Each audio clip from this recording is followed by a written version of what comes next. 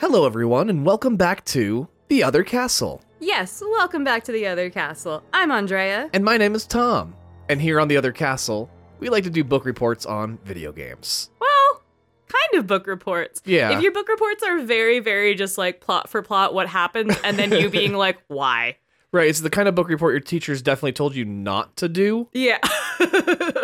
We met at a state school, so... But we were English majors, so we should know better. We should know how to do this better, but... College was a while ago. But that's okay. This week, we are doing a fabulous video game book report on a very spooky game. You and the spooky games. I love my spookies. You really do. There's just such good lore in horror. Like, when you can get really dark, it's very fun.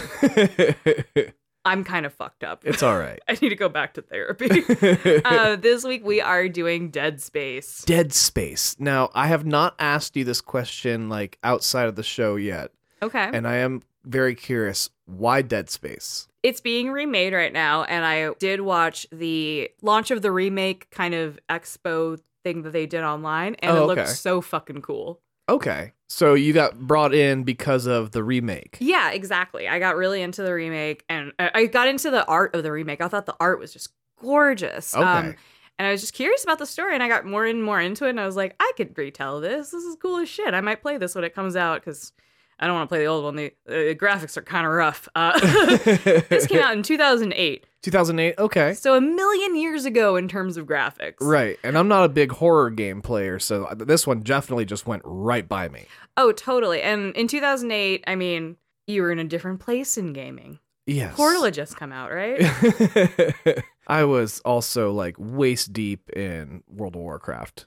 Where were you? Okay, so in 2008, you were spending your time on World of Warcraft? I was coming to the end of my World of Warcraft time, to be real, but yeah, I was still playing a lot of World of Warcraft. For the Horde? For the Horde, of course. Okay. I don't know what I just said. I never even made an Alliance alt. Like, I was pure Horde all the time. I didn't even make alts in the Horde. I had one fucking character that I played for 6 years on World of Warcraft, and that's it. Loved that guy. I used to play Neopets. So I get it. No, I don't. Tom just gave me the dirtiest look. I was a troll shaman, by the way. In 2008, I had a lot of opinions about cloves. I started getting tattooed. Yeah, that was a real trashy year for me. But, you know, I didn't grow or learn from it, so it's fine. We all have that year. Yeah. Mine was a couple of years. It's fine. It's fine. So Dead Space, like I mentioned, came out in October of 2008 across North America, Europe, and Australia. So just American speaking, or excuse me, wow. Oh. How nationalist of me, Hello. excuse me. English speaking countries. Oh, I'm an asshole. They speak American. Jesus Christ. I am real trashy. This came out across the PlayStation 3, Xbox 360, and PC. Mm-hmm. And this was created by EA Redwood. Another EA title, huh? Yeah, but EA Redwood is a division of EA proper that was founded in 1998. And they are based in Northern California, like me. Oh. So, you know. I was going to say the Redwood. Yeah, exactly. And they mostly did licensed movie tie-ins. So this division specifically did a bunch of James Bond titles. Oh. And a bunch of Tiger Woods games. That's strange. Like, I feel like, was this supposed to be kind of an Alien tie-in that they may have pitched that didn't work out? So they... You are not on the wrong path with this is a pitch that didn't work out. Really? Okay, Oh, damn. I'm so glad you brought this up. So excellent. Let me give you some context so you kind of understand the path we're going down. But you are absolutely looking down the right path. I know nothing about this. Like, I have done zero research. I know nothing on Dead Space. So you were a gamer at the time, but you weren't aware that this came out. Like I said, went completely by me. No recollection of this game at all. And this was after you worked in the industry. Yeah. Absolutely. So it wasn't like you saw the title move or anything. It truly like just went by. It went by me entirely. Okay, not like Lollipop Chainsaw where you couldn't not see it. Right, exactly. Like I knew Lollipop Chainsaw came out and I was like, what the fuck is happening? I feel like it just blended in. Yeah. Which, you know, things happen. In 2008, it's 1,000,000 years ago, like I said, in gaming. You know, this group of EA did just a shit ton of licensed movie tie-ins, just a shit ton of licensed stuff. So it was a lot, and they weren't all bad, you know, they did a lot just to kind of like make them as fun as possible, but the team started getting a little bit restless. Dead Space was their first big original IP and was originally named Rancid Moon, which is also a little East Bay. Rancid is from the East Bay. I went to the same high school as Tim Armstrong. No big deal. And Matt Freeman. It's a huge deal. Just saying.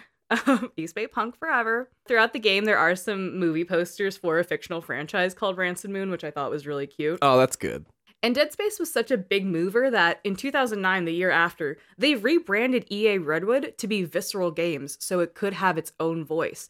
And it became EA's first genre studio within the EA ecosphere. Interesting. So kind of like how, I mean, it's a terrible company to reference really because it's Miramax. In the early days of Miramax, they divided off and got Dimension, which was kind of their horror division of like independent movies. Very much so, but they really earned it. Like everything was EA, like Montreal, EA, fucking Redwood, and they were like, oh, you guys have such a great voice. You get to call your shit your own shit. That's pretty cool. Really fucking, especially for such a big company like EA. That's fucking sick. Because EA is notorious for like fucking things up usually, not doing the right thing. Lately, yeah. And this isn't going to be great. They have since dissolved and merged back into EA proper, with a lot of the employees ending up at EA Vancouver and EA Montreal in 2017. Okay. For context, this was so big they got their own like fucking shirts. They got to rename their team name. They got to be their own shit. Here's the flavor for you. Okay. EA was not super into letting the devs create their own original IP, intellectual property, meaning like a franchise or a new story of whatever. Because that's a gamble. Yeah, exactly. Which is also why we're only seeing remakes of things now in movies. Right. It's a safe bet. Yeah. At the time of pre-production, the studio was pitching a sequel to System Shock. System Shock? I know. Really? Before you get there, let me get there. Wait. Let me get there. Oh, let me get the shot glasses. Hold up. I didn't realize we were going to be doing this. So if that sounds familiar and you know why Tom's pouring me a fat one right now, System Shock 2 ended up being Irrational Games and Ken Levine's big splash into gaming, which led them to... BioShock. There he is, ladies. Oh, drink up, everybody. This was a pitch to make System Shock 2, which would have put BioShock in a completely different world. Oh my word. Just before we get into this, what does that mean for you? I mean, did you know any of this going into it? I did not know the BioShock System Shock tie-in, but as soon as I was reading up on it and listening to interviews with the creators, they were talking about how this was kind of what they wanted to do with System Shock 2. I was like, yeah. But that became... that put you on the road to BioShock with Kevin Levine and Irrational. Like, wait a minute. Oh, man. Which is, like, there's a parallel universe where this happens and you'd be taking a system shot. You're taking a system shot? Yeah, and BioShock would have been a weird indie title in 2015. Right. We'd be now doing the BioShock episode as the Dead Space one. So obviously EA Redwood didn't land the pitch for System Shock 2. Right. Because that went to Ken Levine, which turned into BioShock. Mm-hmm. But they did some really cool gameplay mods and story ideas that they really wanted to explore. Basically, when they created the pitch, what they said was they created like 1 or 2 rooms. And they made them as scary as humanly possible. They were like, create these lights, do these kind of effects, create this music, make sure you explore in this specific way so that the player is fully immersed. One of their big things was like innovation, and the other big thing was immersion. So much of how they created this game was just focused on making sure you lost your sense of self in the game and got super fucking into it, and we get like a huge buy-in while you're playing. Oh, that's so great. This is a love fucking letter to horror. You're staring at me like, I've never heard of this. It's just funny. I'm still kind of reeling on the whole BioShock of it all. Like, I was not expecting that moment. Isn't that crazy? Yeah. So, and after Resident Evil 4 came out and was such a big hit for Capcom, the team was able to pitch this as a new IP with similar gameplay to their System Shock demo to EA. And EA was like, you know what? Let's fucking do this. You guys seem stoked. This is kind of cool. We're seeing a really cool spike in unique IP and horror specifically. Like, obviously, Resident Evil 4, 1 was a massive, like, commercial hit, and 2 was a huge cultural and atmospheric inspiration for this game. So they're like, okay, yeah, let's see what you can do. You've given us some pretty solid titles already. We've made our money back. Is it a third-person shooter then? Yeah, it's not a centered one. You're kind of off to the side. Oh, really? It's an over-the-shoulder kind of situation. So not exactly like Resident Evil in that sense, but... Yeah. It's slightly altered. I don't want to call it that because it's not super traditional, but nothing in this game is super traditional, frankly. Really? Okay. which is what's so exciting. Their creator-director, Glenn Schofield, has a cat named Leo. Aww. That's how deep into the fucking files I got. You got really far into it if you know it's I get really into stuff. Now, is the cat's name relevant in this situation? No. Oh, really? Yeah, but if they have a cat, why wouldn't you bring it up? Okay, fair enough. He said he set out to create the scariest game of all time. Of all time. I mean, is it scarier than Outlast? Ooh. You know what? Outlast doesn't let you fight, which I think makes it a little scarier. Okay. Because you cannot, there's a lot of combat in this. You can't defend yourself. You cannot defend yourself in Outlast. So I want to argue that if you are talking about the experience, I mean, it took me days to do some sections on Outlast. That's fair. So I was like, one, frustrated, and two, like, fuck this noise. Yeah. And I was playing on a Switch. The happiest fucking gaming device on earth. Right. The Disneyland of devices. Fuck you. They worked so hard on this game. They actually had it debugged and ready to ship 2 weeks early. Oh, wow. You don't hear about games coming out early. No, we are in the Cyberpunk 77 months later after it's announced fucking delays and shit world. They received a letter from PlayStation saying it's one of the cleanest games ever delivered. God damn. Right? Like, PlayStation doesn't just give that letter out to anybody. No, why would they? Yeah. But they were like, you gave this to us early and it's completely debugged. Good for you. Wow. Which is also, I think, why they were like, hell yeah, you're not EA Redwood, you are visceral. Okay, because they were just off. turning out something that was better than the competition. Absolutely. And like to also create such a clean product, like that's unheard of. Yeah. Commercially, this didn't do great when it first came out, but it rolled into a cult classic and has since eventually sold over 1 million copies. Okay. And it has had 2 full-length sequels, though there is a Dead Space 2 and a Dead Space 3. All right. In terms of ratings and critical acclaim, it got an 89 out of 100 on Metacritic. That is a solid score. 9.25 out of 10 on Game Informer. Damn. Full 5 stars out of 5 on GamePro. Okay. 8.7 out of 10 out of IGN. And 9.10 from GameSpot. Nice. So really high ranking. This is an A-level game. Yeah, people were loving it. Aside from everything about this game being genuinely terrifying and immersive, the game was also heavily awarded for its audio specifically. Really? It got the Game Developer's Choice Award for Best Audio. It got the British Academy Game Awards for Best Original Score and Best Use of Audio. Wow. Which, why do they have 2 separate audio things? Right. The DICE Award for Outstanding Achievement in Original Music Composition and Action Game of the Year. What made it so unique? I'm so glad you asked. I didn't discuss this with you either. No, we have not rehearsed any of this at all. I'm just killing it on the segues. Like I've done this before. The music was composed by Jason Graves, who did all of the Dead Space games. He did the music for Until Dawn. Okay. One of our favorite horror games. Yeah. Which I was thinking about today because they were talking about doing a remake. Yeah. It's so good. It's so good. It already looks pretty solid. It looks beautiful. You can see Hayden Panettiere's Neutrogena-ass face. You can see Rami Malek's Oscar award-winning face. It's great. Sunken eyes. Yeah, and then everyone else that's involved in the game. Oh yeah, and all the rest. And the rest. No, that game's fucking great. Jason Graves also did Far Cry Primal. He did the Friday the 13th game. Okay. And he was the sound engineer, or if you're a Forgetting Sarah Marshall fan, the Peter Bretter, for the remakes of Magnum P.I. and Hawaii Five-0. All right. So he's kind of all over the place, super into sound, has a crazy ear. And Glenn Schofield, the creator-director, was super into the audio. He was like, at every turn, this is so important.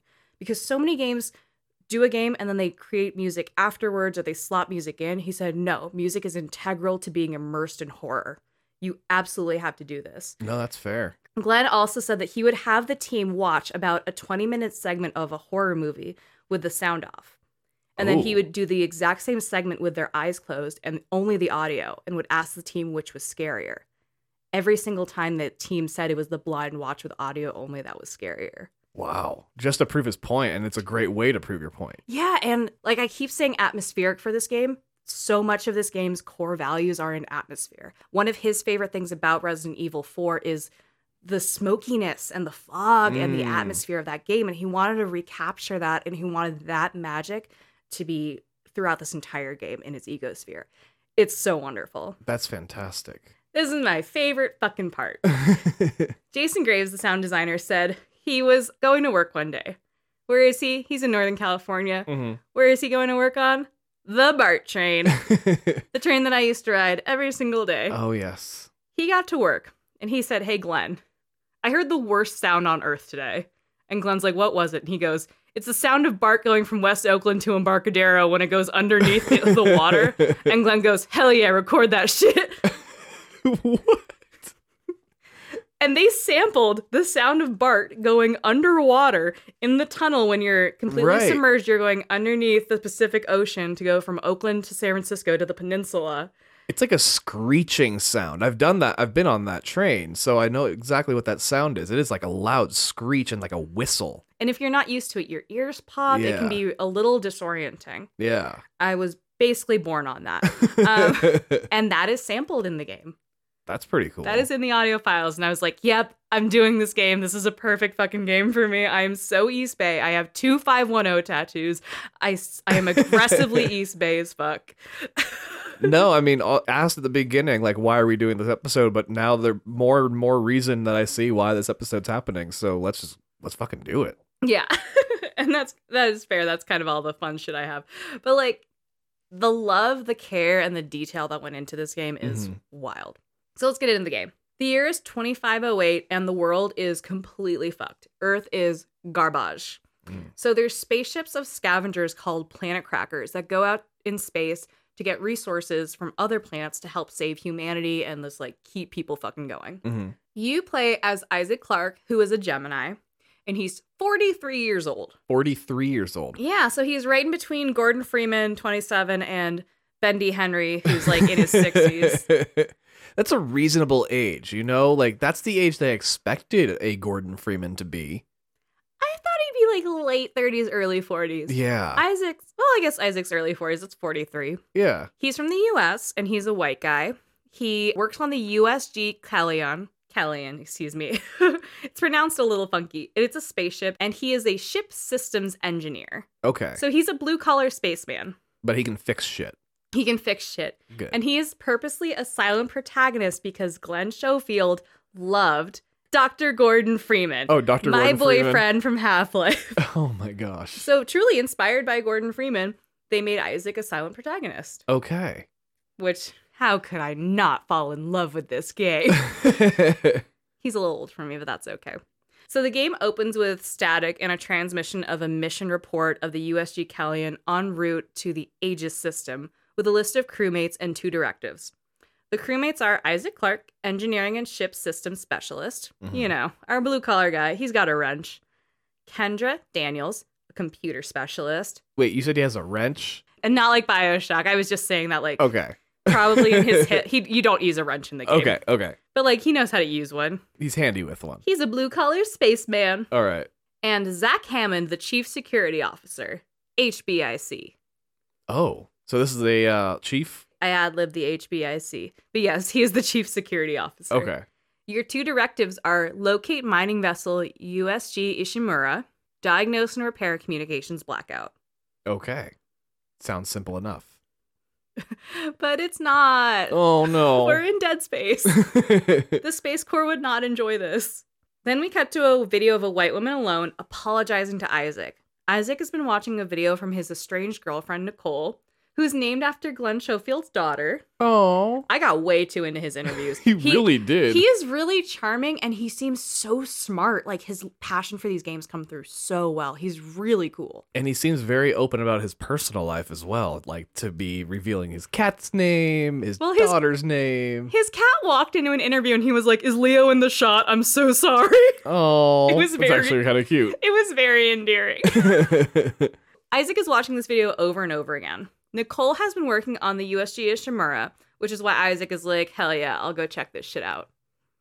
Kendra, who's super sassy and is like kind of her only personality trait. Okay. Like, spoiler alert, her whole thing is just giving people shit. Just sass. Yeah. So she's like, are you still watching that shit? The crew is now getting really close to USG Ishimura, which is the biggest ship in its class. So this shit is huge. There's like 1,000 people on this ship. Oh, it's okay. So it's like that size. fucking gigantic. Like, would you compare it to the ship in WALL-E? Or like the ship in Titanic. Okay. In space. In space. Okay. And the ship is completely dark, which is eerie as fuck. Oh, it's a dead ship? Dead spaceship. Oh, that's scary as hell. And they're not responding to any comms that are coming from Isaac's ship. So obviously, you know, in airplanes, there's like a radar that tells you if you're getting too close to other airplanes. Right. Same deal with spaceships in the future. And they've been sending beacons like, hey, are you guys okay? We noticed the lights are off. Are you guys good? We're nearby. No one's responding. Nothing's pinging back. And they're like, yo, they sent out an emergency beacon a while ago. Right. No one's responded. We're the closest. And poke, poke, no one's home. Ooh. I know. So we have to go and investigate this abandoned spaceship? Yep. In space. This is going to be bad. Is bad?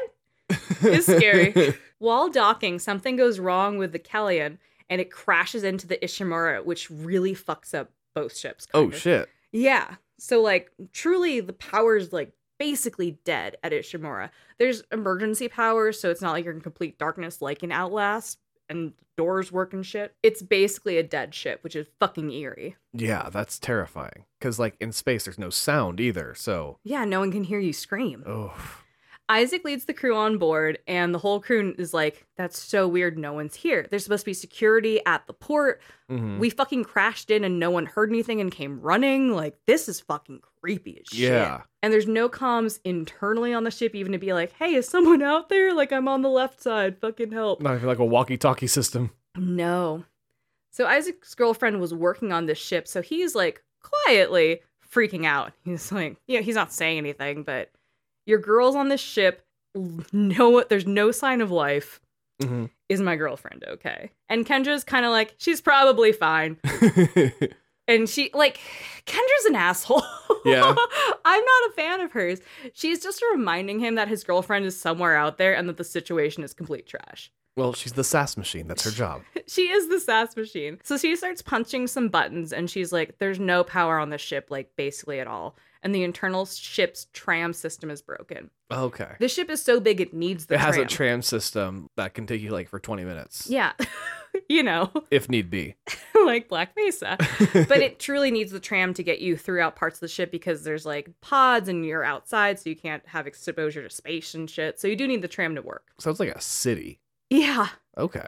The crew tries to reset the system in the loading bay where they kind of crash landed, and Isaac leaves the docking bay momentarily to try and get the computers online. He's an engineer. He can button mash and do some cool shit. Mm-hmm. While he's doing this, he leaves the room that they were in, and an air filter system restarts and kicks the overall security system into quarantine, which locks Isaac outside of the docking bay and the rest of his crew inside this docking bay. Okay. He can see through an observation window and the lights start flashing and something falls from the ceiling and enters the docking bay with the crew. Oh, damn. They immediately open fire, but the creature starts killing the disposable members of the crew. The disposable members? It's like 2 or 3 people. The red shirts? Yeah. The dying remaining crew members tell Isaac to run. Now, up until this point, how much have you been actually playing? Is this all done in cutscene, or is this all done you are playing through it the way you do in, like, Half-Life or Bioshock? Oh, you're playing through. One other thing that Glenn wanted to do with this, Glenn Schofield wanted to do with this game is go as few cutscenes as possible. Okay. So even while shit's happening, you can kind of walk around. You can kind of move and stuff. You're not stuck in cutscenes. It opens with that cutscene of you watching the video, but as soon as that's over, you can start, like, moving your head and being very interactive. He didn't want to take you away from the gameplay. It's so fascinating because that was exactly the same thing with Bioshock and Ken Levine, is that those are the exact same things he wanted to do, where he didn't want to do cutscenes. He wanted to have it where the player was interacting during the cutscenes, kind of a thing. And they were both inspired by Half-Life, but they separated at this weird juncture where the Static Shock 2 was supposed to come out, and then they both made their own games, but they stayed so close to, like, a lot of the same ideals. That's so weird, and, like, I mean, Half-Life's a fantastic fucking game. Why wouldn't you want to model yourself after it? Oh, totally. But at the same time, like this Dead Space, this doesn't sound like anything like Half-Life for the rest of it, though. No, and this doesn't sound like BioShock. Right. It doesn't play like either of those. But they have like the same philosophies in like what they want out of their games. Those core values. Yeah. I think that's why these games stand out, though, because they put care and innovation and immersion at the forefront rather than like other elements of it. This is really cool. Oh, I'm so glad you're into it. I thought you'd be like, this is creepy. Well, because so far it sounded like it could have just been done in a cutscene, because like there didn't sound like there's much combat, there wasn't much action going on, but it's cool that you get to like interact with this while you're going through it. Oh, totally. And I'm really glad you asked. Like, when you bring up BioShock, I think of when you're in the biosphere and you can still move your head around. Yeah. Like, you're not stuck statically. And that's how this plays out. Like, when you're landing and stuff, obviously you can't run around and shoot shit yet, but you can control your character and you can Right. control Isaac. You know, we have both running through Last of Us 2, where you can put it down, make a snack, and come back before the next action set piece. Yeah, some of those cutscenes are long. Yeah. Like really long. They have a lot of conversations like, please stop telling me about the aquarium, baby girl. I want to shoot something. I have so many craftables. Yeah. This has no craftables. So Isaac escapes through an elevator and finds a plasma cutter, which is one of your first primary weapons. Mm. Right above the plasma cutter on the wall, there's a warning written in blood. Written in blood. One of the most iconic visuals of the game. In blood, it says, cut off all their limbs. Now, I've seen the trailer, and I have definitely noticed that in the trailer. Oh, it's perfect key art for this. Yeah. We've had so much blood writing on walls in video games. If you notice that, too, we're getting that trope a lot. It is a trope. Like, you know, like no one has a fucking pen in these games. They all just have blood and their fingertips. That's it. It's fucking terrifying. So you hear someone being attacked and you get into your first battle. So this is a tutorial with these creatures. They are called necromorphs. Now, I don't want to get too deep in the woods about it, but there are like a dozen different variations of necromorphs. Okay. Some are really tiny and they honestly do look like the crabs from Half-Life. Oh, do they? And there are some that are stories tall. Oh, damn. So there's a wide range. A lot of them, for the most part, are mutilated corpse-looking things. So they look a little humanoid, but they're cut up, they're fucked up, and it looks kind of like they have swords on the end of their extremities. Ooh. So a little spidery, and they seem really tall. They're often pretty skinny. They're super aggressive and fast. Okay. Now, I want to tell you that they're like long and lanky and skinny because, like the message says, to kill them, you can't just headshot them. You have to cut off their limbs. What? Yeah, so no Wait, matter... like they're vampires or something? Basically. So you do have to dismember them. Dismember them. Yeah. Just after you dismember them, do you have to like stab them in the heart, cut their head off? No. Now, is cutting the head off part of the dismembering? It can be, but you still have to get some legs and arms off. So even if you get the head by itself, the rest can still keep going. Yeah. What are these things? Necromorphs. Now, am I burying the lead asking, are these former people? It's called Dead Space. I'll give you that before I get too deep into this. Okay. But, you know, for the most part, ranging from crab to giant dudes, for the most part, a lot of the common ones you run into are about 6-ish feet tall Okay. and look like these giant, pointy, spidery guys. Got you. And not a lot of games make you dismember things. No. A lot of gamers are very trained to just run for headshots. Now, the plasma cutter and a lot of your guns are a ranged weapon where you might get like 3 hit points in one bullet or one shot. Okay. So you get kind of a line of ammo. So you can line it up to say, I will shoot off that left arm by hitting you right here and it'll go across, kind of like a Fruit Ninja, but real Okay. fucking dark. And it was so unique to this gameplay. And one thing that the developers did was they didn't want to say if you cut in the middle of the arm cuts off at the shoulder. So they put hit points in every single bit of the arms. Wow. Because they did not want to cheat you of that moment of exactly where you dismembered a necromorph. You really don't see that because it's exactly like you said. If you're going to chop off an arm, it's like no matter where you cut them, you can cut their fingertips and their shoulder blade pops off. Oh, isn't that bullshit? Yeah. That's such bullshit. But yeah, you're right. It does happen. But this game put so much love in it. They were like, EA trusted us. We are not letting these motherfuckers down. We're going to swing so fucking hard. That it's going to chop off of the limb right where we want it to. It's their hit the light moment. Like, it's Man, so good. That's really good. Ugh. The care that went into this is pretty unparalleled for the time. And you're seeing now, I mean, more and more why they were able to split off and be their own studio after this, too. Oh, totally. And we're in chapter 1. So you make it back to the quarantine zone and find that Kendra and Hammond, the only 2 named characters, are alive. Okay. That everyone disposable is dead, and they're like, oh, holy shit, how are you alive? And you're like, I say nothing. I also want to take a beat to talk about how you play as Isaac. So there's no HUD at all in this entire game. No HUD. No heads-up display. How? So Isaac's spacesuit has a health bar on Isaac's spine that's reactive to the gameplay to replace a traditional HUD that has a health bar. So these lights, like, go out as your health goes down? Exactly. Okay. It's kind of this pipe along your back that has little sections that light up like a battery pack. Yeah. And yeah, the more you get hit, the lower the light goes down. And then when you're on your last legs, it goes from green to red on your last bar, shit. and then you die. Okay. That's a pretty creative way of doing this without having, like, a heads-up display. Yeah, and then when you're shooting your gun, it's a plasma cutter, so you do get a display of where your hit points are, and the ammo shows a number right above that. Right above it? Yeah. Okay. So it's supposed to look like a digital display of where you're shooting. Right.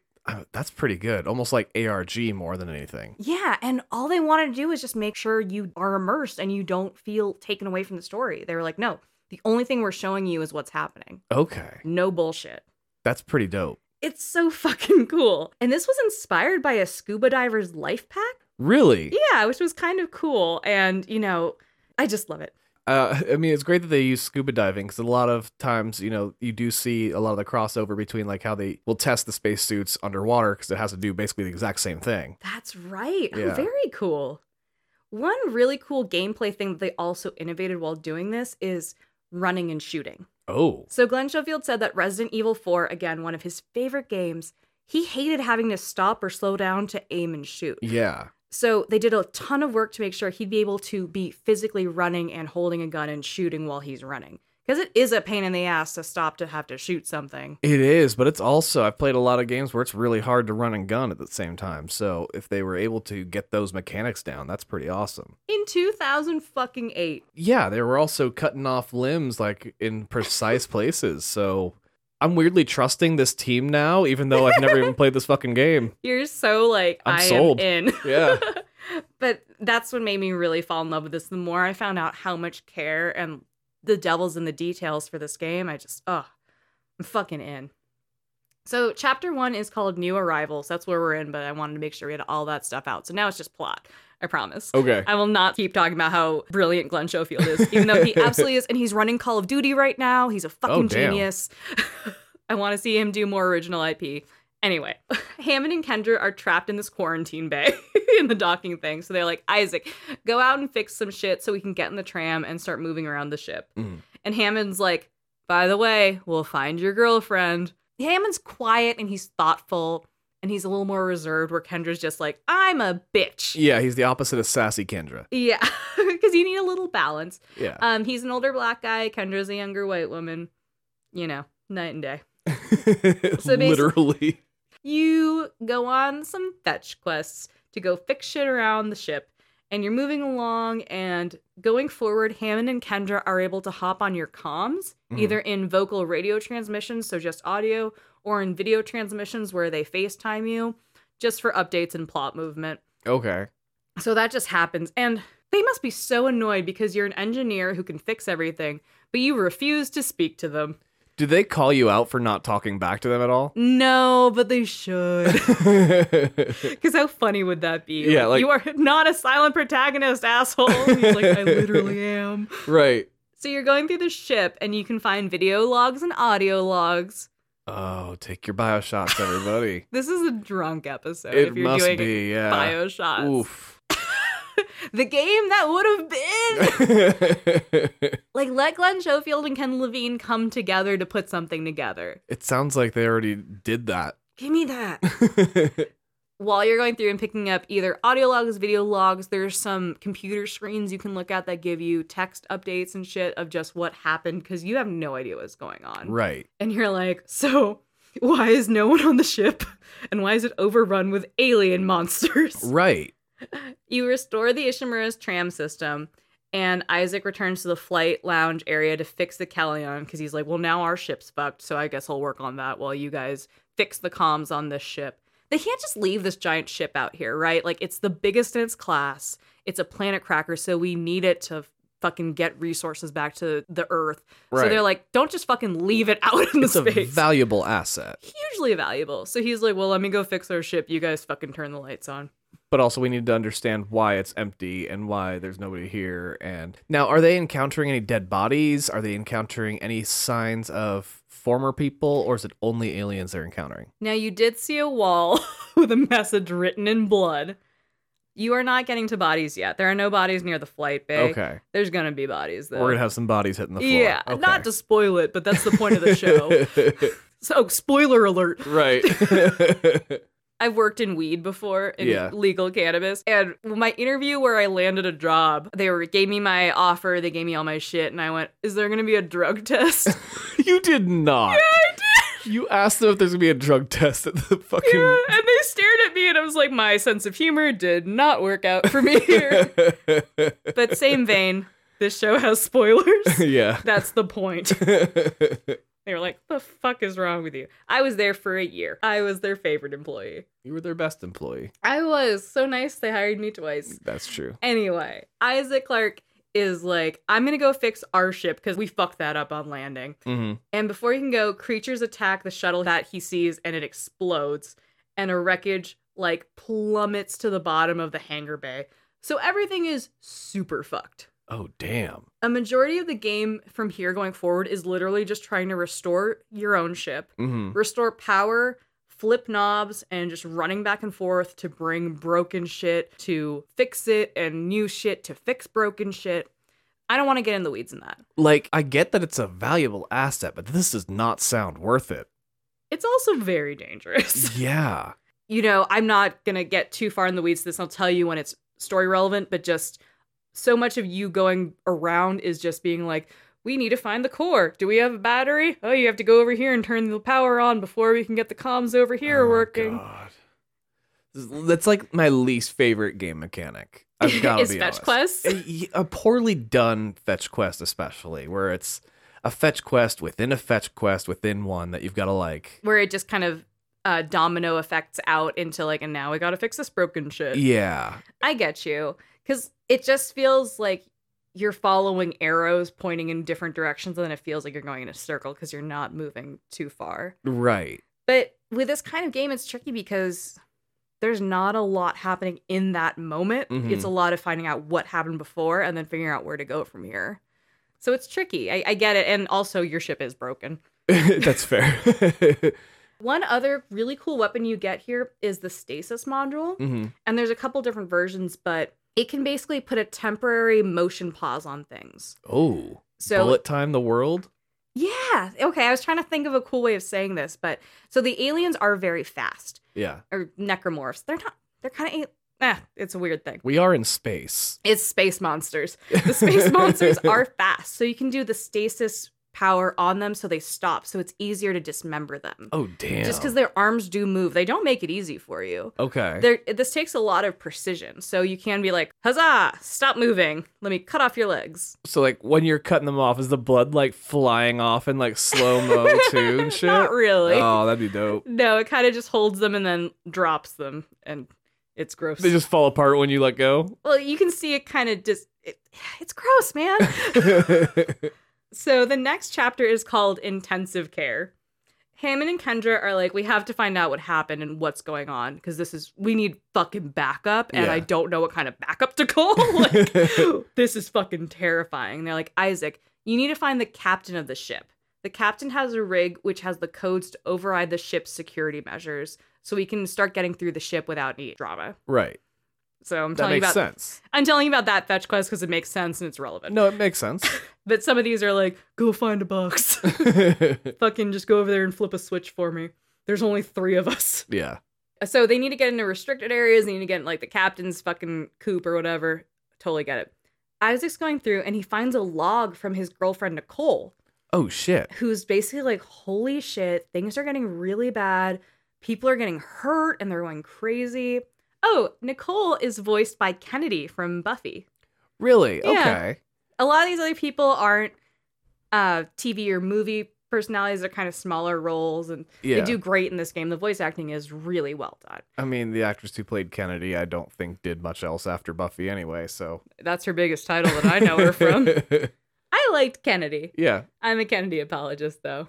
Nicole, his girlfriend, Kennedy from Buffy, also someone else's girlfriend, she's in the medical area of the ship, and she's trying not to get infected. That's the term she uses. Infected.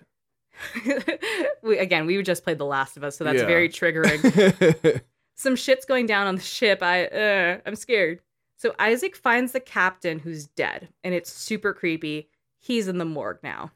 Also, while he's going through, he sees one random survivor. Finds a survivor? Who kills himself by smashing his head against a wall. He's about to be Wow. This poor... You look sad. What is going on in this place? So, through some logs and other kind of bits and pieces, there's talk of infected, and it appears that some of the survivors and crewmates were trying to isolate away from the infected, assuming the infected become necromorphs. It's also revealed that the dead can be possessed by necromorphs, so literally no one is safe, dead or alive. Oof. So this is like zombies like in Walking Dead, where regardless of whether or not you get bit, once you die, you're gonna fucking become one. Damn. So technically all the necromorphs you see are dead humans. Good to know. Ugh, dead space. So Isaac's like, got it, gets the rig, sends the codes to Hammond, who almost immediately gets attacked by a necromorph. And Hammond thinks quick, though, and traps a necromorph in an escape pod.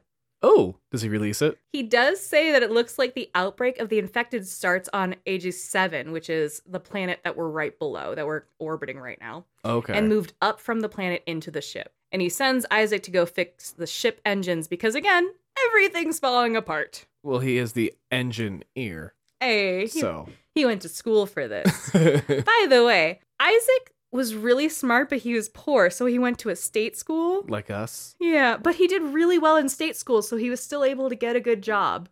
Unlike us. Oh. Because this is our job, guys. Yeah, right. We get paid for this. No, I work in cannabis. Kidding. I don't work. Chapter 3 is called Course Correction. Hammond's like, oh, by the way, the ship's out of fuel. Can you take care of that? Like, Isaac's his fucking TaskRabbit. So Isaac is running around fixing shit, and finally he and Hammond hear from Kendra, who barricaded herself in the computer core, hiding from necromorphs. Ooh, is she being sassy? Of course, she's being a cunt. But she's at least in the best place, because she is the computer tech. So she's like, I am in the belly of the fucking computer beast. She discovered that the colonists had a form of dementia and potential insanity caused by a certain artifact from the alien planet that they found. So they brought alien shit onto the ship and didn't think shit was going to go down? Yeah. Oh, never smart. No. Never bring alien shit onto your ship. No. You know how, like, you're supposed to be cursed if you take rocks away from Hawaii? Yeah. And that's just on Earth? Don't do it on other planets. Right. Their curses are way worse. Yeah. So she's able to manually override some doorways for Isaac now, which is nice. But it's just an excuse for her to also pop on and be like, I need you to go down this hallway. I'm opening it for you. And you're like, great. Thanks, Kendra. It's just she's your girl in the chair. Yeah. And she's also very, like, bossy. Oh. So Isaac's running around. He sees Nicole. His girlfriend. And she's like, I'm so sorry. We got this. And then she disappears. She just runs off? Yeah. She's just out of your line of vision. You don't get close enough to her to be able to grab her or anything. And you don't say anything, which I find infuriating. Like, when we get separated at the grocery store, we make faces at each other. Yeah. When we finally see each other, sometimes I just start dancing. Yeah. I'm real embarrassing to go out in public with. Wow, shit, I'm sorry. It's okay. I've been dealing with it for over 10 years now. Does it get easier? No. Okay. It just keeps happening. Guys, I do not sound great in this. I'm like, I went to a state school. I'm unemployed. I'm a fucking asshole at Albertsons. I'm not coming out great in this. No, you're doing great. Thanks. I was fishing. We're all loving you. Chapter 4 is called Obliteration Imminent. Dear Lord, for who? everyone. So now there's an aggressive meteor shower happening. An aggressive meteor shower, not just your regular everyday meteor shower. No.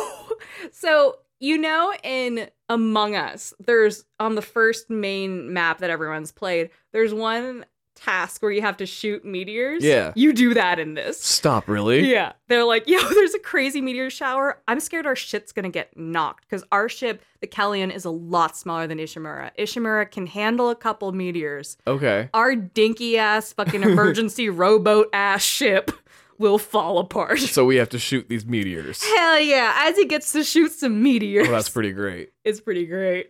With lasers? Like space cannons?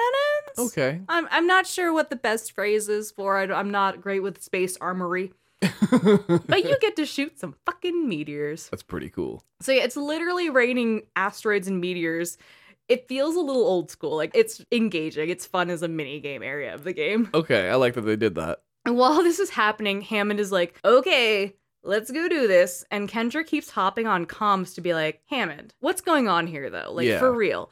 I don't trust you. Why didn't you tell us about the marker shit? Why didn't you tell us about what's going on? And Hammond's literally like, I got the same information you got. Right. You were there when we got the call to come here. What do you mean? I'm not withholding information from you. And she's like, I don't trust this motherfucker. And he's like, I kind of don't care. We need to get off the fucking planet. Yeah, I don't need you to trust. That's not his tone. I apologize. I'm giving you some hyperbole. He's literally like, Kendra, no. I did not know about the marker. And she's like, I don't trust you. I'm not a voice actor. They did a lot better. But I'm paraphrasing because that's how it works for my lizard brain. Okay. Well, thank you for that breakdown. I wouldn't have gotten it otherwise. For sure. And again, Isaac's giving them nothing, which is also infuriating. And Kendra's just shit talking. Hammond's like, can we be fucking professional? I almost died like 8 times today. Yeah. So Isaac's running through the facility for more shit. He sees Nicole's face on a computer monitor, but then it disappears. What is this girl up to? It's creepy, right? Yeah. Like, why are you even into this chick? She's a cute blonde. Why are you even into this chick? I got nothing for you. She's a space medic. She's very lofty. I like brunettes, so. Aw, cool. My hair's purple. While Isaac is exploring, he hears a woman scream, and he finds a video log of someone named Dr. Kyne attempting to relieve Captain Matthias of duty because he's crazy from alien exposure to the marker. Oh, no. And accidentally stabs him in the eye with a needle while he's trying to sedate him. Holy shit. So there's what's in the needle? Like sedative. Sedation? Yeah, literally he's like, you're Okay, so theater time. Doctor's like, you're being fucking crazy and you're trying to run this ship and I don't trust you. And he's like, aliens and shit. Right. And there's crew members trying to hold him down. The doctor's holding a needle and he's like, just let me fucking chill you out. Accidentally stabs him in the eye because homeboy is like rocking his shit. Oh no. And the entire crew is like, the fuck is happening? Oh. And they're like, are you trying to kill him? You're trying to kill him. And he's like, did you all just not see his ass have a meltdown? Right. I'm trying to make him calm. You guys are freaking out. Anyway. Oh my gosh, just the whole ship's like hierarchy is falling apart. Yeah. So we're seeing that exposure. I want to take a moment to kind of recap. So alien exposure to this marker is giving people some form of dementia where they don't know what's going on, they're disoriented, and it's giving them some insanity things where they don't know what's going on, they're losing it, and they're getting aggressive. Now, when you come into contact with the necromorphs, when you're a corpse, they can kind of take over your body and turn you into a necromorph, kind of mutilating your corpse and making you this alien being. Or if you're alive, they can kind of envelop you and start decaying your body from the inside out. Or the outside in, it kind of depends on who eats you, but they can turn you into a necromorph. And that's the infection that we're talking about. The infection can also relate to starting to be crazy and being like, oh, I think you're exposed to this shit too much. And then the necromorphs kind of follow. We've got crazy alien cordyceps here. Is that what's happening? Yeah. A little bit. Yeah. I mean, not to make it all about like Last of Us and what they did, but these kind of sound like space zombies. Yeah, they're space zombies. They're a little elevated, but as long as you get the key points. Yeah. I'm trying to lay down for you. You said some are like really tall, so very elevated. But bum. Hey. I don't like that. Hammond says that he had to send the escape pod off that he trapped the necromorph in because it was trying to escape and get at him. So he's like, hey guys, just as an FYI, the necromorph in the escape pod is gone. And everyone's like, good job, Hammond. It's like, probably should have done that a long time ago, bud. Yeah, they're like, was that not your first response to get the alien farther away from you? Why did you wait until it was trying to escape to do anything about it? We're like 2 chapters after he fucking did this. He's a security officer. The security officer doesn't know what to do with the prisoner. I'm going to do a little bit of a lore drop because some of this is through audio logs, so you can miss them. Some of this is through video logs. Some of it is like paying attention. Right. So Captain Matthias, who is dead as we know, is a crazed unitologist who wants to deliver the marker to the Church of Unitology. The marker is an alien artifact that was brought on board the ship, and it seems to be turning people insane, making them see things and forgetful, basically making them lose their shit. The Church of Unitology is a cult that believes necromorphs are the next natural evolution of humanity, and that they are truly the future and humans need to submit to their alien overlords. I, for one, welcome our new undead overlords. So the marker is something that is worshipped, something that kind of delivers some sort of power to their necromorphs, and this church specifically is like, hell yeah, sounds great, I'm into it. And most people are like, those are bad. Please make it stop. Not sound great. This sounds terrifying. Yeah. Like, I have a look of horror on my face right now. You do not look happy. No. You have lemon face. But, like, zealots will be zealots. Zealots be zealoting. Yeah. As those kind of terms come up, I want to make sure that we're all on the same page here. Yeah, definitely. Because what the fuck, man? He wants to infect all humans with this zombie virus. I don't know what to call it. Alien zombie virus. That's fair. He thinks he's saving them. Oh my, no. And fun fact, just to also derive for a second, canonically, Isaac Clarke's mother was a part of the Church of Unitology. Oh. And in this world, the Church of Unitology functions on a system where the more money you give to the church, the closer to the church you become and the higher you rise in the ranks of the church. Much like Christianity? And Scientology. Thank you. Oh, sorry. Yeah. That one too. I don't think the Pope is like the biggest donator to the church, but wouldn't that be horrifying? I was going to say great. But the people on his left and right are.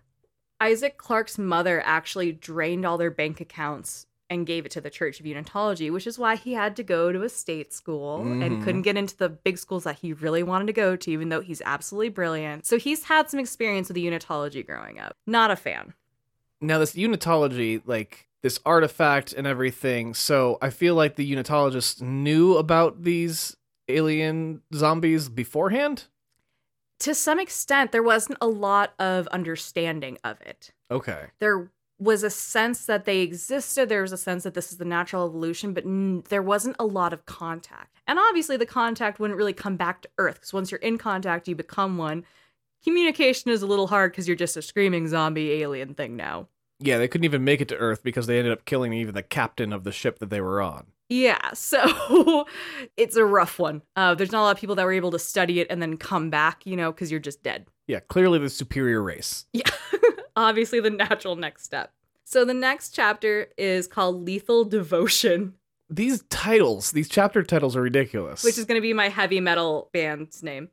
Lethal Devotion. So Kendra hops on comms and she's like, so there's poison in the air and now it's your problem. And makes Isaac go fix this ship by creating some chemical compounds to reverse the poison in the air and fix the filters or some shit. This part gets a little tricky, but basically there's poison in the air. It's fucked up. Isaac hears a voice telling him that he can't get in the way of God's plan, but then he doesn't see anyone. Oh, no. Question, though. Yeah. This whole time, are you in a spacesuit? Yes. You are? Yes. So what does the poison air matter? Kendra and Hammond are not in spacesuits. Okay, they're not in spacesuits. Correct. Is Nicole? No. When we see her, she's like in like a regular outfit. You are the only person that has a helmet on. So there's air here. Yes. That people can breathe. Correct. And it is at pressure. Yes. Okay. But they are now poisoning the air. Correct. Okay. And for like atmospheric purposes, you have a helmet on more than anything. Just because Gordon Freeman's in a fucking suit for a minute, Yeah. Isaac finds an audio log from Dr. Mercer discussing his test subjects and his attempts at limb regeneration. Limb regeneration. Not good. especially for these creatures that need to be chopped up into bits. Dr. Mercer appears delusional or insane, and he notes that his patient is compliant, despite clear desperation and fear sounding from the patient in the background. Yeah, no shit. Very Mount Massive. Isaac keeps moving, and he encounters Dr. Chalice Mercer, who sees him through a window, so they're separated by a window pane. Okay. Dr. Mercer informs Isaac that the human race died out years ago. Humans just had not accepted it yet. Which, what the fuck? What does that even mean? He explains that God's plan, okay, is to place the necromorphs as the successor to the humans, and he releases a giant necromorph on Isaac. Oh no. Which, like, are you proving your point? Like, what's happening? Since this necromorph can regenerate limbs, Isaac ends up having Kendra unlock a door and help him escape that way. He's like, I literally can't fucking get this thing down because it keeps growing back, and the only way to kill them is to cut off their limbs, which keep coming back. So fuck me, right? So he made a Hydra. Like, cut off one head, 2 more grow in its place. Bad! But, yeah. So bad! Hammond messages Isaac, and he's like, hey, I can't breathe. Oh no. Remember the air? It's poison. Isaac runs into Dr. Mercer again, who's like, oh shit, you're doing great, but it's a waste. And you need to embrace death and be a necromorph now. So Dr. Mercer wants to become a necromorph at this point. He worships the necromorph. He is big in the church. He has made it to Space Org. He is all about it. I'm just curious, like, do they feel like suicide doesn't get you to be allowed to be one? I mean, technically it does, but I think they want to be absorbed, or they want to learn more about their alien overlords before they're engulfed in it. Okay. And I think that's the vibe I get.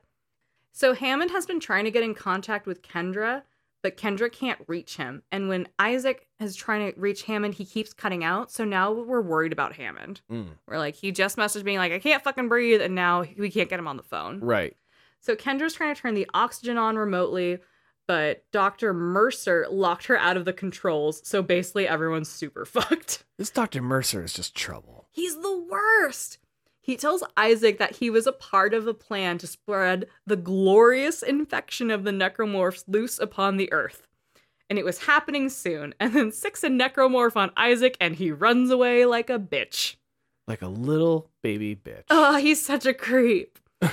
While this is happening, Kendra is doing her hacking thing, and she overrides Mercer's lockdown, and Isaac is able to access a secondary tram system to get to hydroponics. Hydroponics. Hydroponics. Are we getting to the weed farm? Chapter 6 is called Environmental Hazard. These all sound like great metal names. Like, now, is there any other humor in this game other than the chapter titles? no. So just the chapter titles are like tongue-in-cheek. Yeah.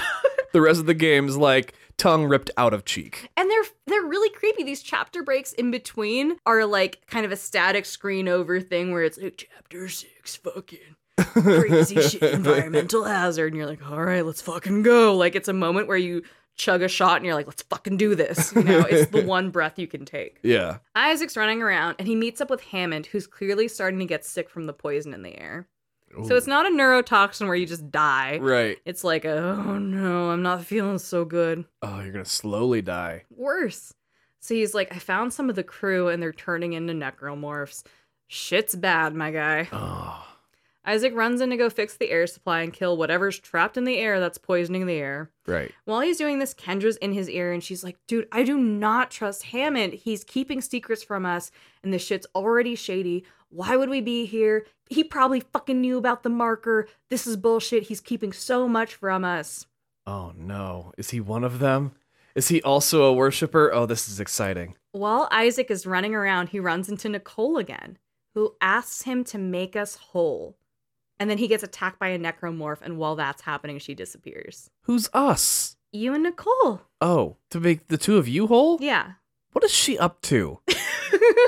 You can't trust this bitch. You can't trust anybody right now. It seems like Sassy's the only one you can fucking trust. Remember, the infection can make you crazy.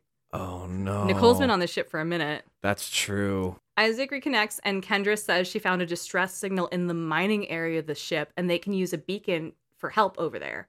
So she's like, yo, we can get the cavalry, get down to the mining area. There's a beacon that works. And he's like, thank fucking God. They have to go down to the planet, though. Just the mining area of the ship. So you're getting close to the surface, but it's like the part that pulls shit up. Got it. Okay. Where they're starting to go through. Because again, this is a ship that's made to go mining for materials, Right. food, resources, and shit. So whatever that section of the ship is called. Okay. Again, state school education. I'd say left. It's Oh. over there. Fucking you figure it out. Chapter 7. Into the void. They're so metal. I love it. They really are. Isaac goes to the mining area of the ship to send out a distress signal because holy shit, everything is fucked. While he's fighting aliens, he's seeing bodies. He's seeing some survivors, but they're dropping dead or they're like catatonic. So there are people aboard the ship. They're just fucked. But it's kind of presumed that a lot of them have turned into necromorphs because there's a handful of corpses, but a whole ton of aliens. Oh, wow. So we came just way too late. Oh, yeah. This is bad. So Kendra's like, yep, by the way, people did not start losing their shit until they brought the marker on board. So the marker's clearly, seriously, some bad fucking news. That's the fucking problem right there. Yeah. Because she's also, she's in the computer area. She's able to access files. She's a computer specialist. Right. She can go through the files. She's reading, like, the med files. She's going through the captain's log, the black box of the ship. She's trying to piece this together with you. Mm-hmm. Isaac finds a log from someone on the ship who apparently held a man hostage, demanding to be able to see the marker. And he's clearly losing his shit over the alien marker thing. So it makes people seriously crazy. And now Nicole shows up again, and she claims that she can help him, and she's like, come follow me. And this is the first time she's, like, really active and not just like, hey, all right, I'm fucking off. And then just disappears on you. Yeah, so she's like, hey, come with me. Okay. And there's, like, a big space gap between them. Like, you can't run to be super up on her. You can't touch her or anything. Oh. Social distancing and all.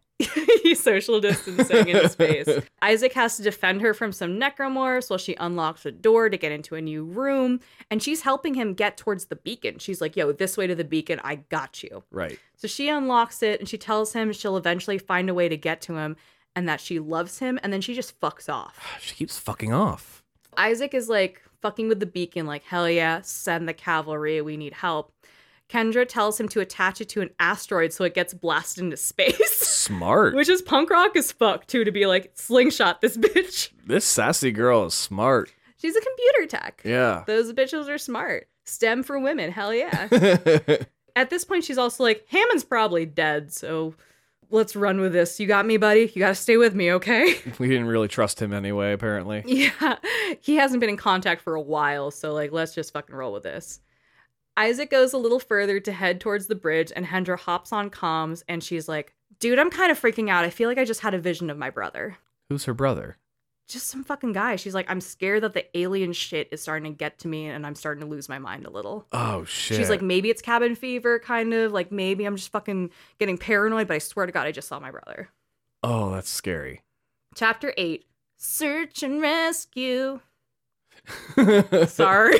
I know that takes it out, but I can't not when I see how silly they are. Isaac gets to the bridge and hears from Kendra that another ship has responded to the distress signal. Oh, good. But she can't respond until the comms are fixed. Oh, Which shit. means a fetch quest. They need to fix some shit. Isaac needs to fix some shit. While she sends Isaac out, he kills a bunch of aliens, and Kendra pops in to be like, hey, I need to tell you something. We need to be careful. Someone is listening in on our radio signal. You and I are not alone. Yeah, it's probably Hammond. It's not. Well, shit. Isaac gets to the comm center and gets a notice from the ship that they got their distress signal that they sent, and that they see an escape pod that they sent. Oh, no. No, don't get the escape pod. Isaac and Kendra are like, oh no, we sent you a necromorph. And Kendra's like, we have to fucking stop it. Oh, Jesus. They also then realize that the ship that got their signal is going full speed into their ship and will collide. Why are they going so fast? I don't think they realize that the Kellion is already docked because the Kellion's power's down. Oh, so they can't even see it. Yeah. And that's right, you were saying, like, the radar is not even bouncing back. Correct, because the Ishimura has no powers. Now their ship has no powers. So they see Ishimura and they're like, cool, docking bays, probably right of center, we're good. Oh, no, they are calculating this all wrong. there's no power, so they don't have the signals bouncing. They can't say, hey, watch out, there's already a car in the parking lot. Fucking. And that car's got an alien in it. It's going to kill you all. Shit. It's so bad. You get so excited being like, they got our signal. Holy shit, this is amazing. Yeah. Oh no. It's so much worse. It's so bad at every turn. So Kendra's like, you have to get the fuck out of there because comms is like right above the docking bay. You are way too close. That shit's gonna hurt. Yeah. And Isaac's like, oh no. And then he gets knocked out for a while after the ship collides. Oh. That's how bad it is. Isaac wakes up watching, like a vision watching the same video of Nicole that he was watching in the beginning of the game. And then Hammond cuts in. Hammond's alive. Hammond is alive. He's basically like, you guys, this is insane, and we have to get the fuck off this ship, and we have to go home. I'm fucking over this shit. No explanation yet from, like, where the fuck he's been? No, he's kind of just like, this is fucking terrible. So we can assume he's just been shitting his pants and fighting aliens. He's just been sucking his thumb under the table, just scared. That's what I would do. Yeah. He's like, there's a shuttle that we can use to get home, and we gotta meet up, and we gotta get the fuck out of here. Like, this shit ain't worth it. Yeah. Isaac's like, all right, I'm gonna head over. Oh no, the shuttle's exactly where the new ship, the Valor, crashed. Great. Of course it is. Chapter 9. Dead on arrival. Oh my gosh. Isaac needs to get a ship core from the newly wrecked ship so they can fix the shuttle and get the fuck off this ship. So now we have 2 crashed spaceships in the parking lot. I gotta get the engine out of one and pop it into the escape shuttle so we can get the fuck away from here. Now, is everybody dead on the new ship? We getting over there, you won't see. Okay. But probably. It's kind of hard to survive a ship crash. Crashed at speed and suddenly went to 0 from like 400 miles an hour. It's like space miles an hour, too. Everybody just slams into the side of the wall. And they already picked up a necromorph in the escape pod. Oh, they did pick it up? Yeah. Oh, shit. they like, you said a distress signal just being like, S-O fucking S. And they were like, hey guys, we got it. We're on our way. We're heading over as soon as we can. And we're going to pick up your escape pod so you guys can be reunited. No. It's like the worst case scenario. Yeah. I'm laughing, but it's terrible. Isaac's like, cool, fix the shuttle, get off. Hammond's like, I'm on the Valor, and it looks like they were ready for some shit to go down. Like, these motherfuckers are strapped. Right. Like, did they know shit was going this bad? We just sent an SOS. So Isaac has to go through a shit ton of wreckage and ends up swinging by the escape pod that the Valor picked up containing the necromorph they accidentally launched. Isaac waits for Hammond to unlock some doors, and while that's happening, another strange make us whole again message comes from Nicole, and it appears on the monitor, and it cuts out. What the hell? Like on the computer monitor? Yeah. What is... This chick is strange. Right? Isaac runs into Dr. Kyne, who was the one listening in on Isaac and Kendra. Oh, so there was like somebody truly listening in. He's like, look, I get your mission, but let's use the shuttle to leave the marker on the planet to keep the necromorph infection from spreading. Because clearly this shit is not going well. He's like, I totally get it. This sucks. But think about humanity. If we get this marker off this ship back on its own planet, it's recontained on its planet. And then it doesn't risk getting taken home with the ship. It doesn't risk hitting you or Hammond or Kendra or me. Like, let's put it back where we found it and walk away. And then we'll leave. I promise. We'll leave after that. Definitely. It's the logical thing to do. Should have been the first thing. Isaac finds a text log from the Chief of Staff of Earth Defense to Commander F. Cadigan, the captain of the Valor, the cavalry that came in. Yeah. The message reveals that they were both well aware that the marker, referred to as marker 3A, is on board the Ishimura. So they knew. Oh, and that the no. Valor was deliberately sent to retrieve it by any means necessary. Oh my gosh. They were fucking waiting. Who called them? The Chief of Staff of Earth Defense. Who's that? Just the fucking chief. Oh, okay. Well, not somebody we've met before or anything. No. Okay. Just fucking the head of Space Force down on Got Earth. it. Fucking the Steve Carell of that world. Ironically, the Valor only became aware of the Ishimura's exact location once Isaac sent a distress call. Oh, damn it. Isaac. So they were kind of circling, being like, all right, our one mission is to find the fucking marker and take it home. And Isaac's like, please help me, I'm dying. And they're like, it's there. Let's fucking go. We need to find this pitch black ship against a pitch black sky. Right? It's bad. Isaac gets through the ship and gets to an area where he sees Hammond behind a pane of glass. And they're like, oh, thank God. Okay, you're here. I'm here. We're good. Yeah. While he's like, oh, there's Hammond. Hammond's legs get ripped off by a giant necromorph. And then he's crushed to death. Oh. And then his body is slammed against the glass. Oh, no. Hammond is now officially dead. So it didn't matter if we trusted him or not, because he fucking dead. Doesn't matter what his intentions were at this point. Oh. Isaac deuces out and heads back to the dock. Yeah, I would too. Chapter 10. Sorry, this one's really good. End of days. There's only 12 chapters. Only 12, that's so all. We're in the end game now. Right. Isaac is heading back to the shuttle when Kendra messages him saying someone fucked with the shuttle and fucked with its navigation system.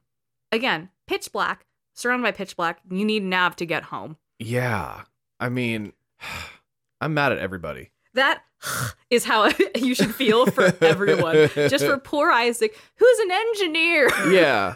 He just wanted to fix some space shit. He was too smart for the school he went to. He deserved better. His mother wasted all their college fund money on some dumb shit, worshipping aliens. And, like, now he's dealing with the very bullshit that, like, kept him from going to a good school. Oh, the irony. It's this poor guy. Yeah.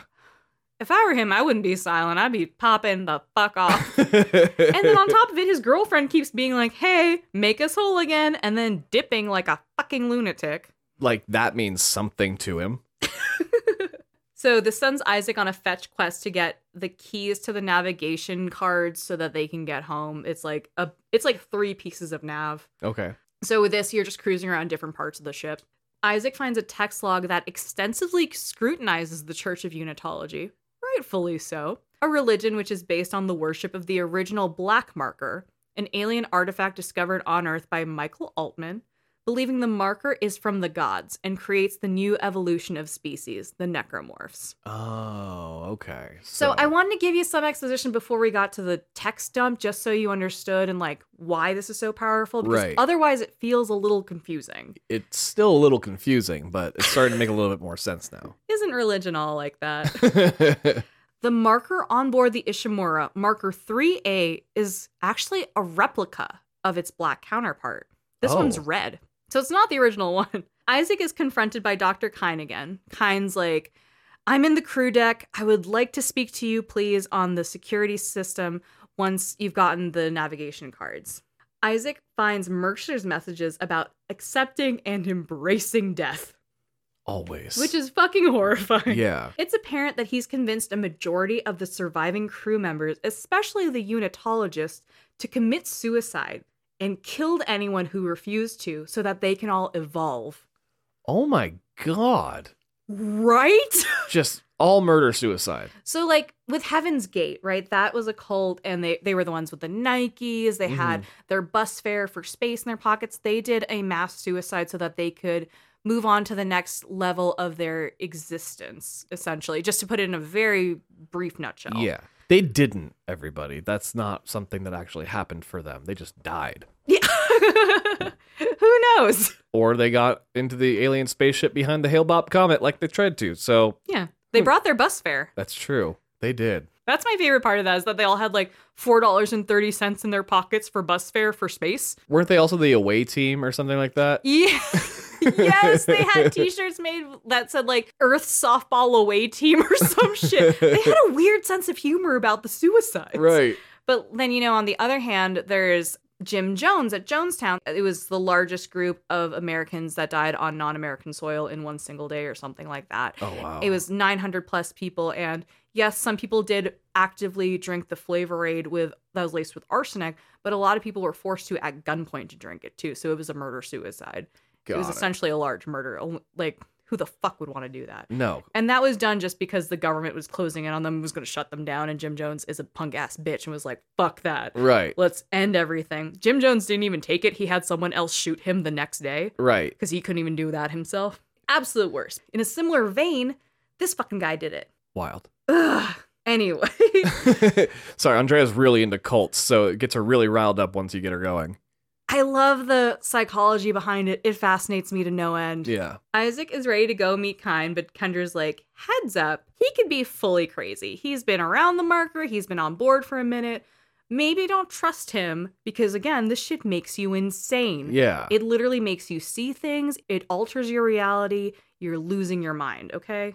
Does that have anything to do with it being a replica? It's still very much, like, powerful. Okay. Yeah, even though it's not the original one. Got it. Isaac rolls up on Kyne, who's talking to his dead wife before he notices Isaac. He's kind of like, babe, I'm fucked. He's, like, pacing, but talking to himself, but talking to his wife. Oh, that's hard. Yeah, right after Kendra's like, yo, he might be crazy. He tells Isaac that because the shuttle shock point drive isn't working, escape is impossible. Impossible. But he's like, don't lose hope like I did. I was one of the people that fucked up the ship's engines and centrifuge in an attempt to destroy the marker to keep Earth safe. Oh. So he's been fucking ratmaning this shit, but for the worse. For the worse, but like also just trying to save better. Earth. Yeah. Yeah, like for the worse for Isaac, who's really fucked in this situation. But his heart's in the right place. He doesn't want the marker to go to Earth. He's trying to fuck shit up so this ship goes down. Like, yeah. He's like, this is so bad. It kind of reminds me of Halo and the Ark and the Flood and everything. And just like that was the purpose of all of it, was to keep the Flood from ever getting out. Yeah. And he's like, for the love of fuck. Please stop. This feels like an early iteration of that, if anything, where it's just like they're trying to contain the first outbreak. Totally. So Kyne shows Isaac a video log from the planet colony showing a massive creature that emerged as a result of the planet crack. So while they're fucking fracking the planet for resources, they might have accidentally uncovered some crazy shit. This is the creature Mercer previously referred to as the Hive Mind. The Hive Mind? Ooh. So, like, is this like our Rat King from Last of Us 2? Yeah. Really? This is the big one. Okay. This one's stupid big. The Hive Mind controls all of the necromorphs telepathically, and that's why they all work together as an ecosystem and are so resilient. Oh, damn. Jesus fuck. He also says that the marker can contain the Hive Mind if we return it to the planet. If Isaac can bring the marker back down to the planet, they can seal the Hive Mind and kind of contain the situation. Oh, okay. Isaac's like, copy that. I'll grab the marker, get it on board so we can drop it back off on the planet and stop the necromorphs. For the love of God. That sounds great. I hate today. I hate today. Worst day ever. Kyne tells Isaac to meet him in the flight deck, and Kendra advises Isaac stay on his good side. Yeah. She's like, that dude, I get what he's doing. He knows a little bit more about this than we do. Yeah. Help him out. That sounds like it's for the better. I agree. Let's just fucking get this done. I can't see a bad side of this yet. She's also like, he's been trying to destroy the ship while we're on it, so please don't piss him off. Because she's a little bitch. And she's also like, if you stay on his good side, that for sure ensures us a ride off this bitch. Because he doesn't want to die on this planet either. We'll take him home, I guess. Hammond's seat's open. Yeah. Let's fucking work together, okay? There's one working shuttle. We have to use this appropriately.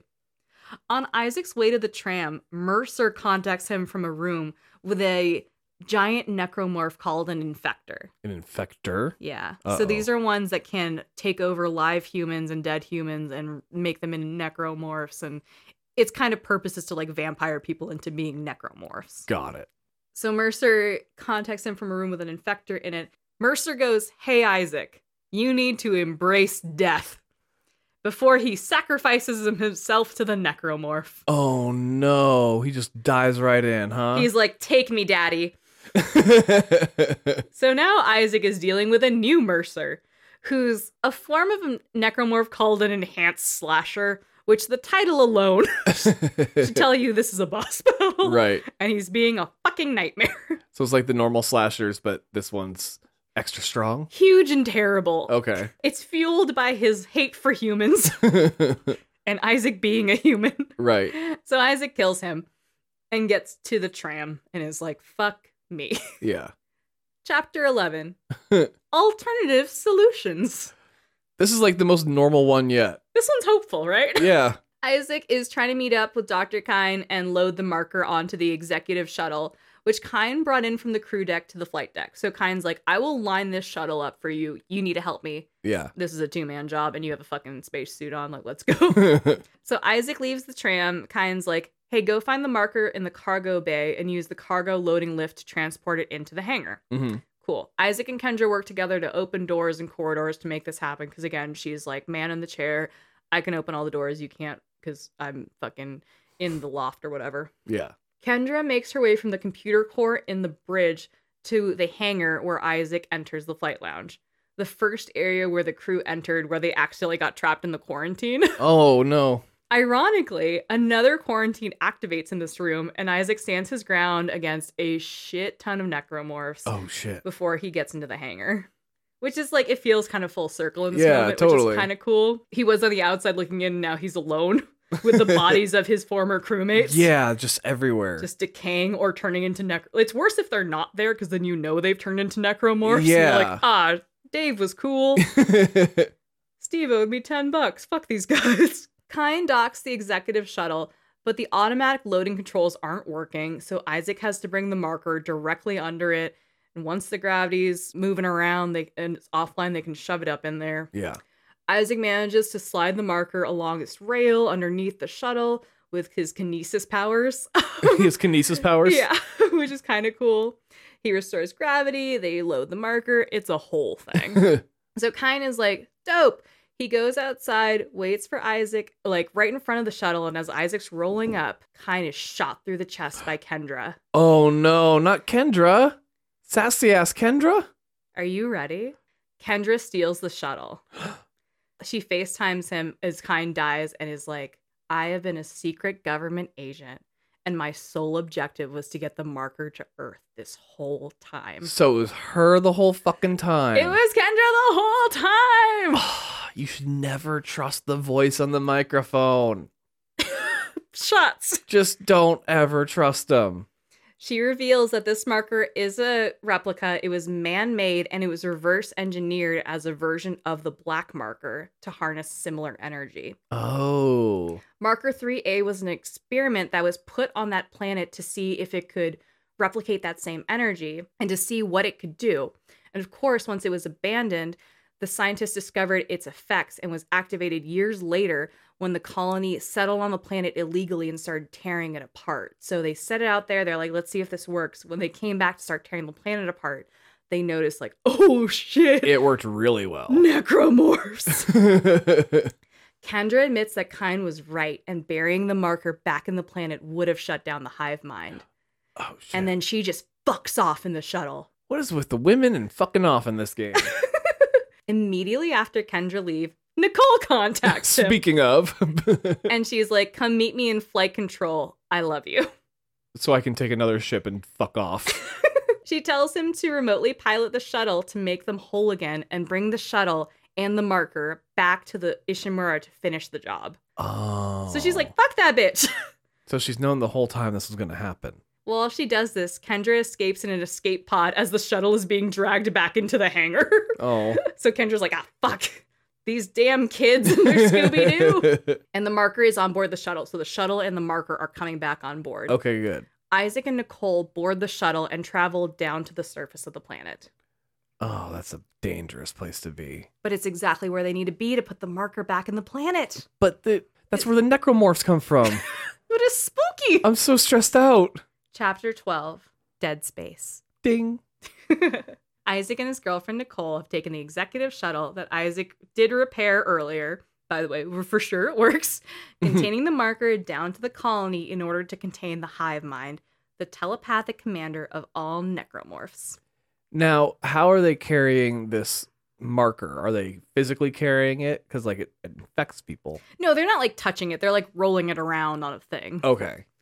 They're not, like, it's huge, by the way. It's probably, like, 15 feet tall. Oh, okay. It's like that big. It's a huge it's, like, it looks like a monument moment. Like, it's a statue kind of thing. It's huge. Okay, got it. I'm sorry, I should have given you the frame of why it's, like, such an annoying task. They can't just chuck it down like a football. Yeah.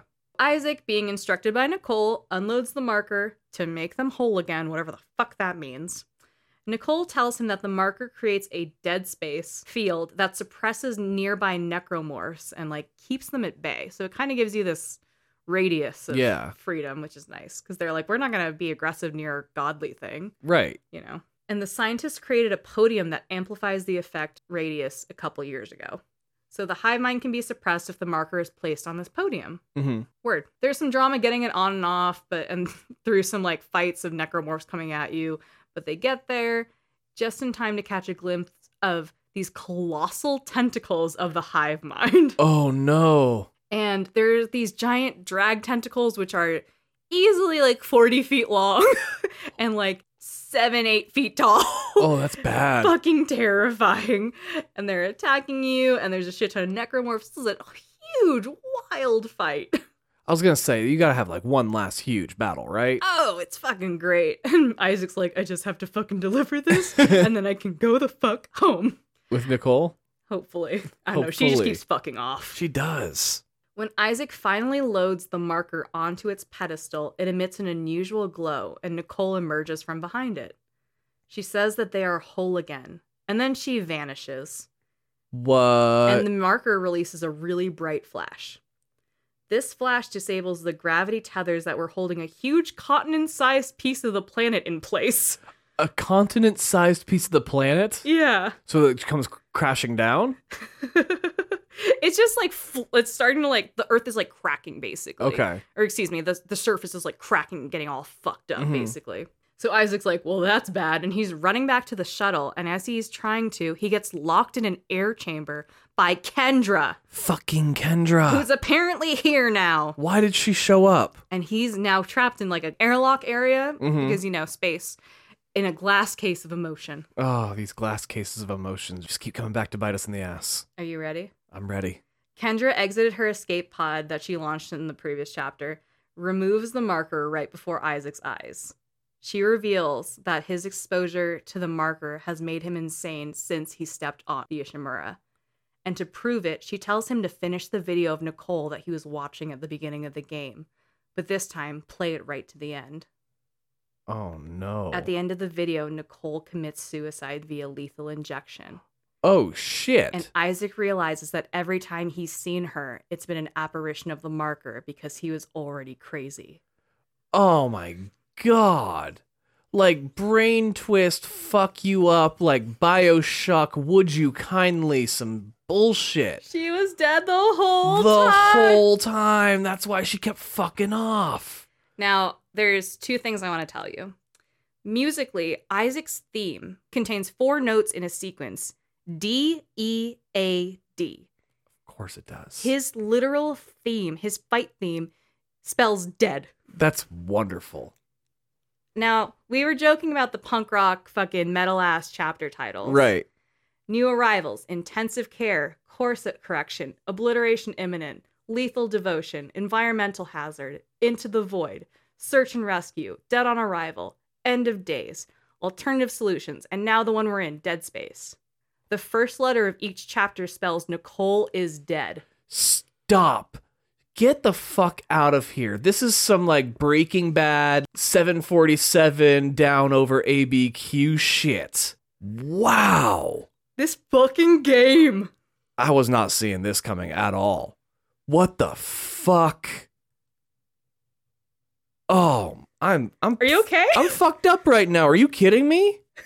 God damn, Nicole is dead. Oh.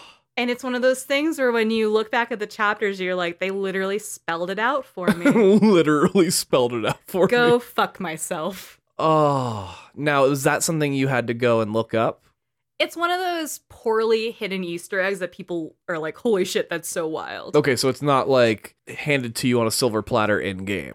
No. Okay, no, so that is like just some like you have to look up the Easter egg to figure that out. Yeah, if you put it together, I doubt I would catch that if I were playing this natively. No. But I'm not that smart. I have goopy gamer brain. I don't read into things that deeply, but this game did have some secrets hidden in plain sight. God, you know, like the first time I saw The Sixth Sense, I didn't know the twist until we got to it, you know? Yeah. I bought it hook, line, and sinker, was like, oh shit. But same deal with this, and like it's one of those things where, you know, creator Glenn Schofield has been like, we spelled it out in a way that we didn't want to just make things obvious, but dude, she disappears, like she shows up on monitors and shit. Of course he's fucking crazy. We told you out the fucking gate. This makes you crazy.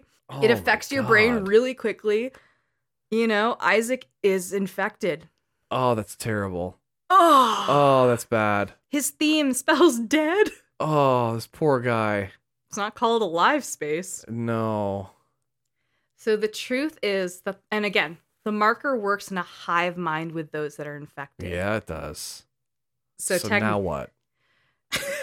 Like, I don't even know where to go with this. You look broken. I am. Fucking, I went on this whole ass journey with us, and now Nicole's dead. Fucking, our hero's infected, and we're at the end of the goddamn game. Okay, let's wrap this shit up because you need a nap. The truth is that the marker has tried to convince him to return it to the podium the whole time. That's why Nicole was helping him get it to the hive mind. The marker has a subconscious mind of its own. Of course it does. Kendra leaves with the marker and the exit door finally unlocks. Isaac goes through this door, through a corridor, into the landing pad, just in time to intercept Kendra. The tremors caused by the falling debris cause Isaac to fall over, and just as it looks like Kendra's about to escape on the shuttle, a tentacle of the hive mind squashes her and smashes her against a wall, which kills her. And then you hear the flatline sound because your columns are connected. Yeah. And it's so fucking satisfying. It's fuck Kendra. Fuck that two-faced bitch. So is that like Isaac like controlling the hive mind to get it to do that? No. The hive mind was just like, no, we want this on the podium, you asshole. Stop it. So since Kendra removed the marker from the podium, Isaac is forced to kill this monster with his weapons rather than suppressing it. Mm-hmm. And this thing's literally fucking massive. I would say on the scale of the starfish monster in the Suicide Squad. Okay. So when I said stories, like truly, like that is the range of we are dealing with head crabs up to starfish monster. Damn. Okay. So it's a huge battle. After you finally get through it, the hive mind collapses and its tentacles retract, allowing Isaac to enter the shuttle. Isaac leaves the marker behind, is like, fuck that. Not dealing with that shit anymore. Yeah, and escapes just in time to see debris crashing into the planet. Sometime after this, give him like an hour to settle. He's in the shuttle. Yeah. Isaac takes his helmet off and is just like, oh, fuck. He's alone. Everyone's dead. Yeah. He's infected with some crazy shit. And he opens up his phone and he starts to watch Nicole's video. But he's just like, I can't do this. And he switches it off. But then he sees something weird in his peripheral. He looks to his right and a fucked up ghost version of Nicole jumps out at him. Oh no. And then the screen cuts to white and the credits roll. Oh, come on. Like, did he imagine that bitch? Was she actually there? Like, all those questions. All are valid because one, he's crazy, but two, this does take your corpse or body and turns you into a monster. Ah, Jesus. So this was followed up in 2011 with Dead Space 2, and in 2013 we got Dead Space 3. And in August of 2021, they were announced a remake of the original with updated graphics, and it looks gorgeous. Yeah, I saw that trailer too. That looked incredible. And they're anticipating a release for late 2022 with a voiced version of Isaac. Really? Okay. Yeah, a performer named Gunnar Wright, who is exactly to the day 10 years older than you. So why, I'm curious why they would go with a protagonist that can talk this time. Well, this is not being done by Glenn Schofield. Oh, it's not? No, they have a new team running through this one. Glenn Schofield is not on IMDb. I haven't seen him in any press for the remake, so presumably it's just, a bit of a changing of the guards. But it does look really beautiful, and I think it'd be hard to fuck up because they did such a tight, well-done game that how could you fuck it up? So they did a remake instead of a remaster, though. Yes, correct. Okay. Which, including voice lines, presumably bringing Gunnar Wright in to do voice. He did do vocals for Dead Space 2 and Dead Space 3 as Isaac. So he is Isaac. Okay. They're just bringing him in for one, where one was a silent protagonist. So Isaac does speak in 2 and 3? Yes. And I haven't run through them. I don't know the extent of it. Okay. But that's pretty cool. Yeah. Damn, that is a wild ride. Right? Are you okay? I'm all right. Like, man, I'm not gonna sleep well tonight. That twist, that was a good one. It's very good because they keep reminding you this makes you crazy, and you're like, I trust my protagonist. Don't trust your fucking protagonist in a horror game. No. No. Never trust the buddy that is sitting there telling you what to do in any of these fucking games. No. Oh, they all had the same damn idea and they all pulled it off really well, I'll tell you what.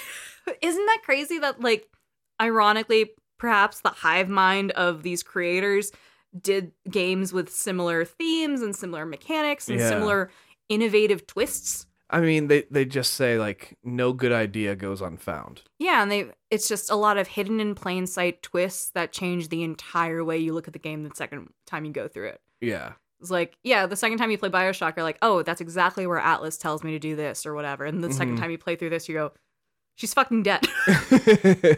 She's dead the whole time. I'm going crazy. And Kendra's trying to get in my ear, being like, don't trust Hammond. I know exactly what we're doing. Oh, my goodness. She's like, Hammond's probably dead. Who gives a shit? Let's go. You know, that's the other thing is that you can't trust the person telling you don't trust other people. Yeah. That's the other thing you got to learn. Yeah, and she's like, Dr. Kyan, let's get on his good side. He's going to grab the marker, show me exactly where everything is, get the shuttle ready, then I can fuck off with it. Ugh, my favorite thing is that Hammond put a necromorph in an escape pod, shot the escape pod up, and inadvertently ruined the fucking cavalry that they thought was coming to rescue them, but really was coming to grab the marker. Yeah. Like, he actually did some good, like, bless his soul. In an offhand way, yeah, by accident. And they're like, we see your escape pod, guys. We're coming to get you. But the lore of this was so fun. I love the world. You know I love a good cult, and the twist is so juicy. It's like a starburst. I love it. And you love a violent, bloody horror game. I do. I love cats and violence. Like, the extent of my, like, even in movies, I don't care for horror. Like, my favorite horror franchise is Scream. Mine is Final Destination. Yeah. I'm not a gore hound by any means in that media, but in video games, I can't get enough of it. Yeah. I don't know why. I'm broken inside. It's all right. We all are. Yeah. So thank you all for checking us out this week. We are on Facebook and Instagram, and our email is in the show notes. If you have something lighter, you know, that's fine too. Yeah, none of you are requesting light games. I'll tell you that much. I have so far, I'm like, I want to bring happier games, and y'all like, let's get into some darkness. You're like, Murder Pants 4. Why? I haven't played the first Pants 3. 4. I love it. I'll be lost if I haven't played the first 3, I assume. I don't know, we jumped into fucking Leisure Suit Larry number 7, I think. Yeah, the first it was one. the 7th one. Those aren't super lore heavy, though, so... They're not super linear, either. No. You don't need to play the first 6 to know what's happening, you kind of get it. No, I really have been enjoying the 10th one, too, this latest one that's on the Switch. Shouldn't be on the Switch. It should not be on the Switch. I'm gonna die on the hill that the Switch should be family games only. Like, it feels so inappropriate to, like, play Outlast on the Switch. It shouldn't be on there. It's too dark. I also want to just say I am so beyond excited for the sequel to The Wolf Among Us. Just throwing it out there. You are. I am. I love it so much. It's such a good game. It's so exciting that it was announced. I mean, we thought Telltale was gone. Because they were. Yeah, they were dead and gone, and they're back with a vengeance. But like in Dead Space, dead doesn't mean gone. Tying it together. All right, Goombas, please remember to rate us on Spotify, on iTunes, on Audible, on whatever device or whatever app you choose to listen to your podcasts. Leave comments on the ones that let you leave comments. Be nice, though. You know, you can email us if all the mean ones. Yeah, please don't heckle me in reviews. Yeah. Again. All right, until next time, everybody. Try and sleep tight, guys. Hold your loved ones while they're with you. Bye. Bye.